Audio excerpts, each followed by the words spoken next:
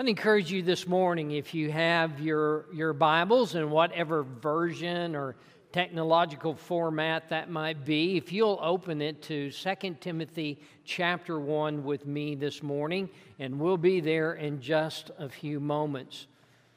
To hear Paul, if you look there in those opening verses, the verses that Bill covered last week, we'll talk more about that in a moment. But if you hear Paul talk in those first few verses, you might come to the conclusion that to be timid is a bad thing.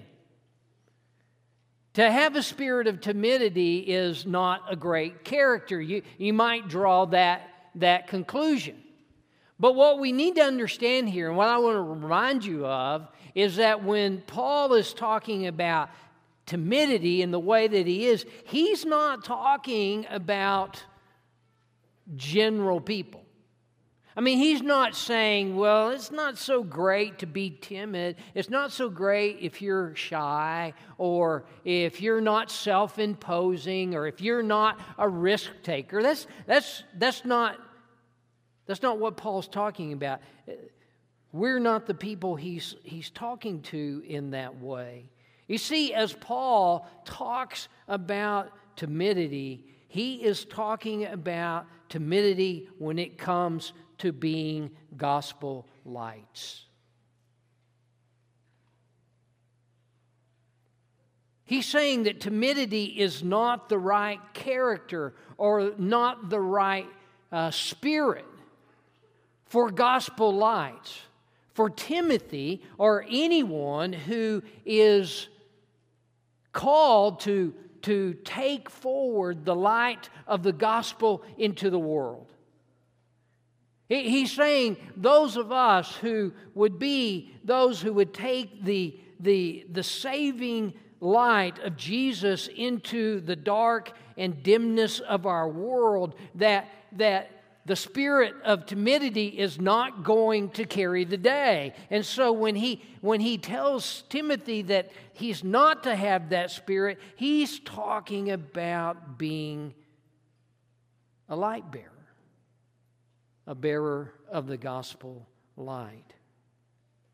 You see, as Bill last week introduced our series, Ignite, Living Bright in Dim Days, he took the time and he helped us to understand what was going on around Timothy. He helped us to understand why it is that Timothy quite probably had this spirit of timidity, one that seemed to be really quenching his flame, as he talked about. He has a spirit maybe of timidity, or let's talk about reluctancy or hesitation or even fear. Maybe for one of many reasons. Maybe it's because Paul, his father in the faith, the champion of the gospel in the world, maybe it's because he's in prison and quite likely going to die. Maybe that's what's going on. Maybe it's the fact that the world and religious forces all around Timothy are united to work against Jesus. Maybe it's the fact that there are known people that were once part of the kingdom, that was once part of Christ's church, but now they're denying their faith and they're walking away from Christ. And maybe this timidity that we're seeing in Timothy has something to do with, on top of everything else, the fact that he's battling this chronic stomach issue in his life. Bill talked to us last week and he said, these are the ashes.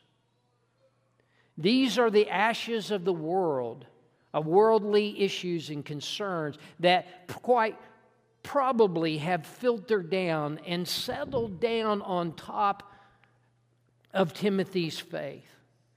ashes of this world that causing his flame for advancing the gospel of Jesus to in some way be quenched.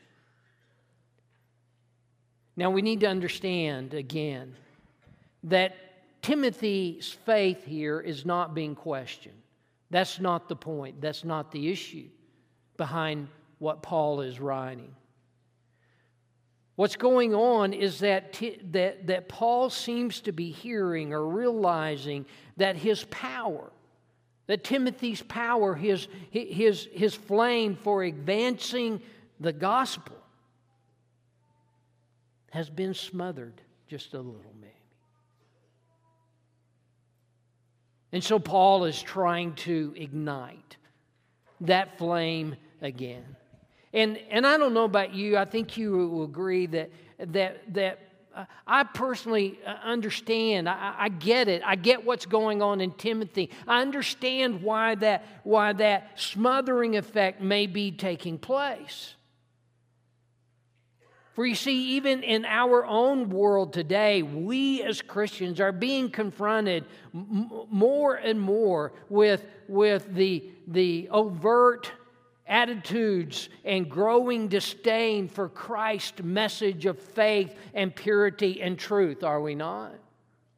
Those are some of the ashes that are coming and maybe falling upon our faith today. Or maybe it's the fact that we too are watching friends and we're watching family members and we're watching even longtime leaders in the church leave their faith in Christ behind, or maybe just simply trivialize that faith, just not living it out.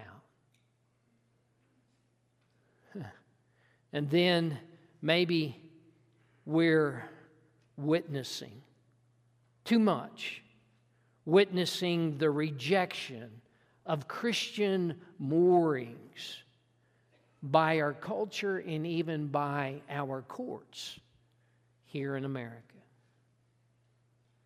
Or maybe even on top of all of that, you too are struggling with some type of chronic illness. That it's not just the ashes of this world, but sometimes it's the negativity that comes into our lives through chronic illness. And while I'm here, let me say this. If I know many of us here are suffering with that, but if you're not suffering with a chronic illness today, then you're not watching enough television. Right? I mean, every time you turn it on, if you don't have one, they've got one to tell you about. You may never have known it, but when you turn on TV, you're going to find out you've got some type of chronic illness and they've got some type of pill for you to take. But you see, it's all out there. We're no different. Those types of things can sort of settle down on our faith hearts as well and start to smother our flames for promoting and living out the gospel of Jesus Christ as well. It happens to all of us. So Paul has a message for us. Yes, his message is for Timothy.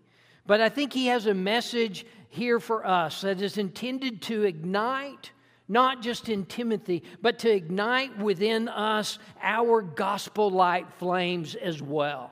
To get our flames for the gospel burning brighter than maybe what they are right now. And last week, he started that. He started trying to ignite that flame in Timothy, and he did that through one key word. Remember, Bill talked to us, and he said, it was remember. Paul, in those first 7 verses of 2 Timothy, is calling Timothy to remember some things that should stir up his flame and his fire. Remember. that you're loved. And Bill talked to us about what that looks like and how important that is. And remember your faith heritage, Timothy, and remember the spirit that you're supposed to have, that you've been blessed with, and you remember those things, and I believe that will stir up this flame within you.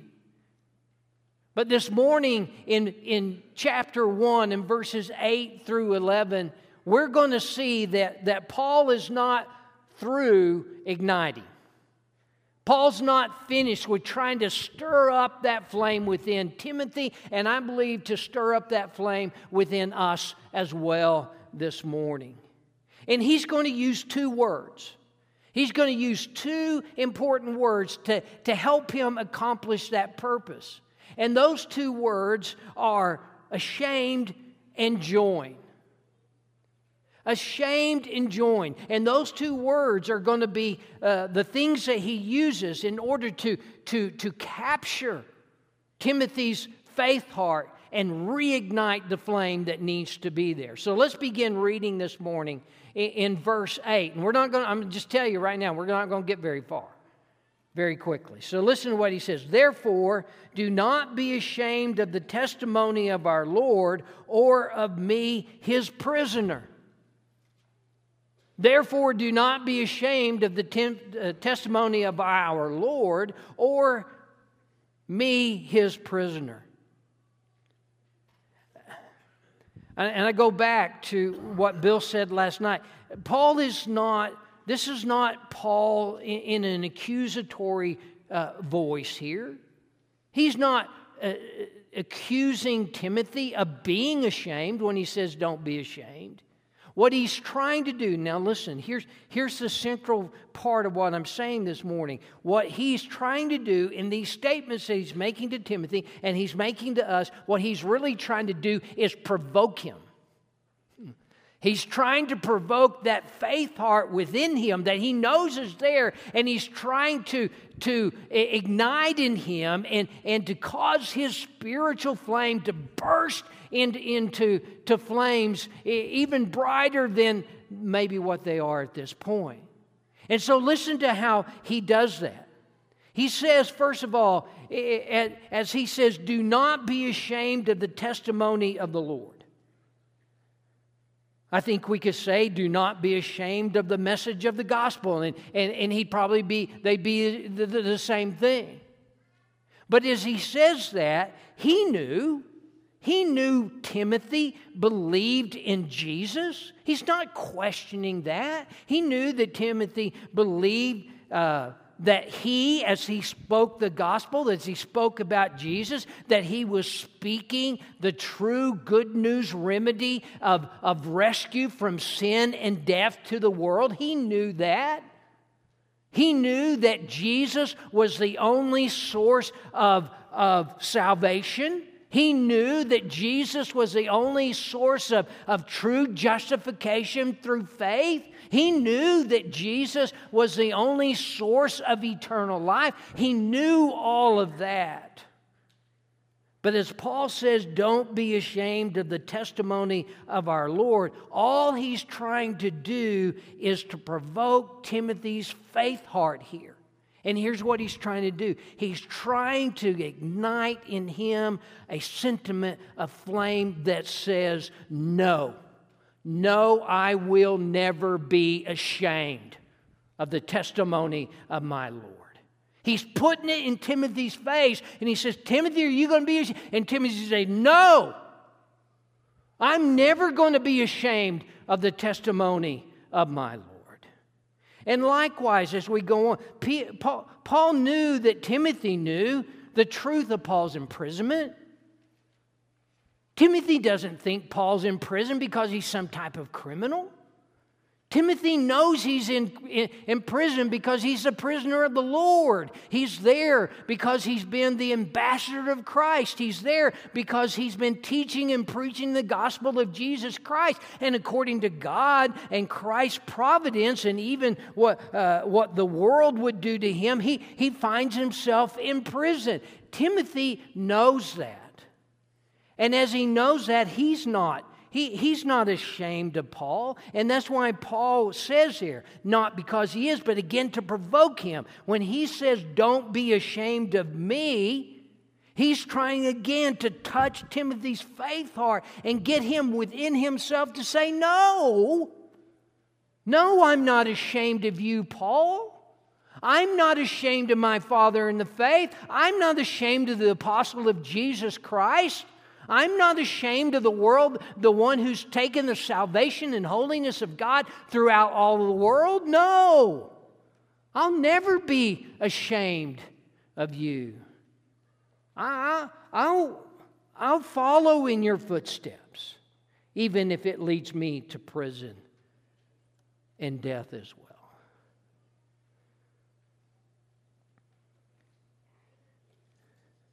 I have to believe,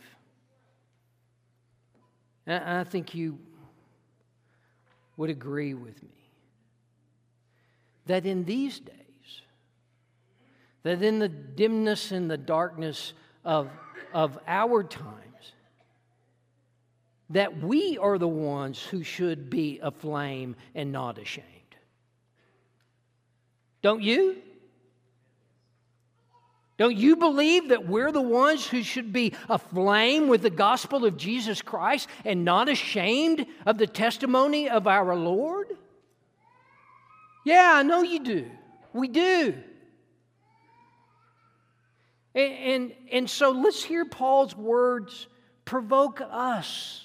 Provoke and try to ignite our faith hearts and that flame for the gospel in us as well. Let's hear him say to us, don't be ashamed of the testimony of the Lord Jesus. Don't be ashamed of the truth of the fact that Jesus is the source of righteousness for this world. Don't be ashamed of the fact that Jesus is the source of true justification through faith. Don't be ashamed of the fact that Jesus is the source of eternal life.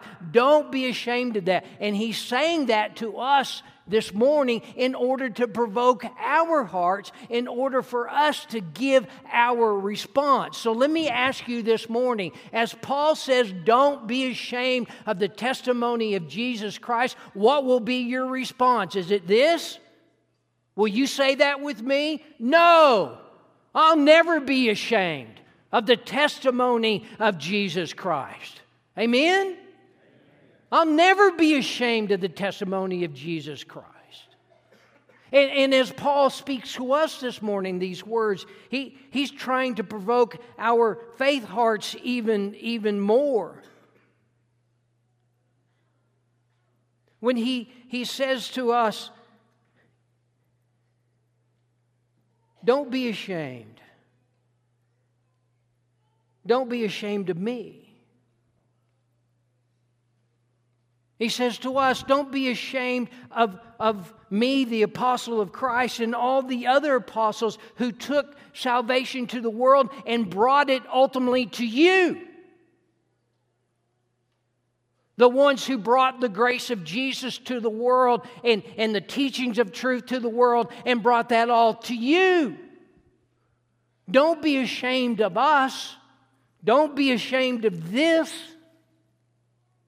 And he's saying that in order again to hit us right here in our faith hearts and stir up in us and provoke us to make the right response, which once again is what? No, I'll never be ashamed. Say it with me again. No, I'll never be ashamed of the apostles of my faith.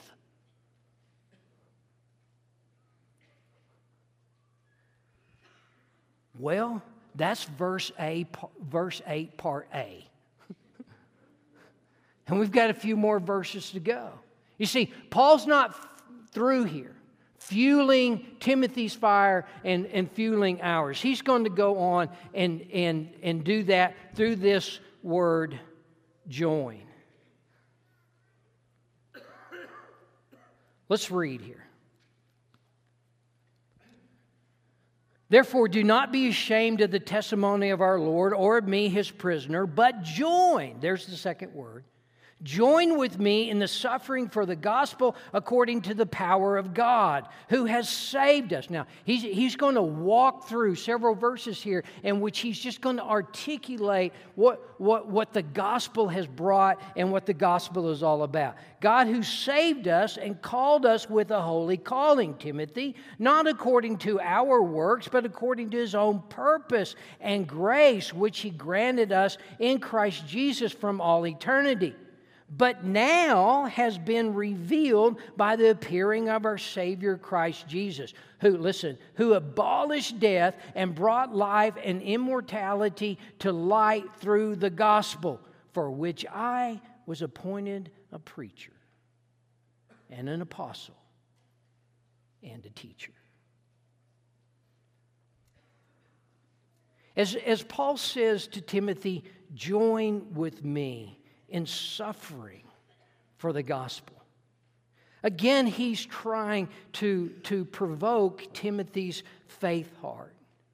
And here's what he's trying to do. I think he's trying very hard to set his heart, his spirit aflame again with the purpose of joining with Paul in the world-changing divine agenda. He's not calling Timothy to suffer for some worldly agenda. He's calling Timothy to suffer with him and join with him in the greatest agenda known to humanity, the divine agenda to bring salvation and holiness to the world. And he's asking him to join in that. And as you look in these verses, in verse 8b and following, I don't have time to talk about each one of these great theological truths and principles, but let me sort of paraphrase them. Let me tell you what he said. He's saying, Timothy, what I want you to do is I want you to join with me in standing up for and promoting God's eternal purpose. I want you to join with me in this eternal purpose of God and the power of God to bring salvation and grace to this world. And Timothy, I want you to join with me in the calling this world into a holiness that they cannot attain for themselves, to get a purity and to get a perfection that only comes through faith in Jesus Christ. And Timothy, join with me in telling others that Jesus has abolished death in His cross, and that He has brought life and immortality to life through His resurrection. Timothy, join with me in that divine agenda.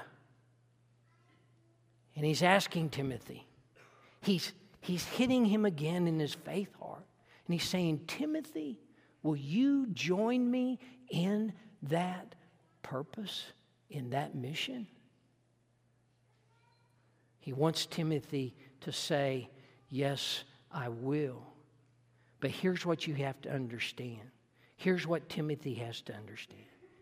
If you're going to join him in the mission and the agenda of the gospel, you must join him in suffering. Timothy, if you're going to join me in the divine mission to take holiness and salvation to the world, you have to understand you must join with me in suffering as well. And he wants then for all those pieces to come together. And he wants Timothy to give this answer, yes, I will join in the suffering. I'm just not going to join in the divine agenda, but I'm going to join in the suffering that comes through it as well. I'll do that, Paul. But see, the same message comes from Paul to us as well this morning. Paul's asking us to be gospel lights. Paul's trying to provoke the flame within us. He's trying to ignite within us a spirit that will promote the gospel in our lives, that will tell others about the saving grace of Jesus Christ, that will stand up for the salvation and the holiness of Jesus in our world. He's asking us to be gospel lights, even if it results in suffering, even if it results in the suffering of the disdain of our very own peers and the disdain of the culture at large. He's asking us, will you suffer for the divine agenda? Will you promote the gospel even if it brings this type of disdain into your life? And He's still wanting to hear our response. And our response should be what? Yes. Say it with me. Yes, I will join in the suffering of the gospel. And He's saying to us, hey, will you join in even if you suffer the rejection of others or maybe the ostracization of friends and family and co-workers and people that in other terms you esteem highly? If that happens, will you still be there? Will you still be joining? He's asking us that, and I think our response must be yes. I will join in that suffering. Say it again, you got quiet. Yes, I will join in that suffering for Jesus Christ.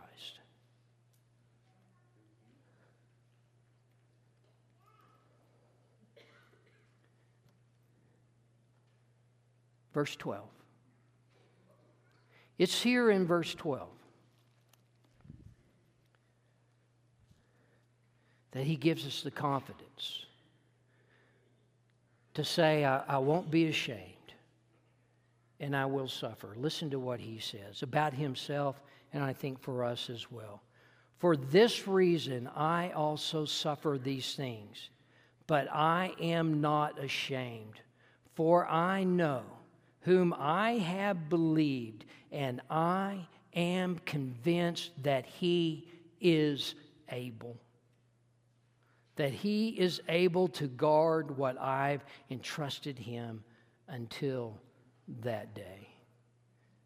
This morning, we too can confidently say we're not ashamed. And we too can confidently say we'll suffer for the gospel of Jesus Christ because we believe the same thing Paul believes. We believe our Jesus is able. And that He's able and that we can entrust everything to Him, even our very souls, and He will give us the victory on that day when He comes again. This morning, my encouragement to you, to us, is ignite. Be the gospel lights Christ has called you and me to be in this world. Be those who are bringing the salvation and the holiness of God into the lives of people who need it so very desperately. Ignite. And maybe a great place to start would be on February 24th. To come and be a part of that World Bible School lecture and hear how to use those tools in order to touch others with the light of the gospel in your life in a way that works for you. This morning, maybe already the coals, the heat of Jesus is burning within your heart, but you haven't obeyed His gospel. You haven't taken that moment in time to put Him on in baptism, to be cleansed of all of your sins, and to start your journey as gospel lights as well. Would you do that this morning, if you need to, while we stand and while we sing?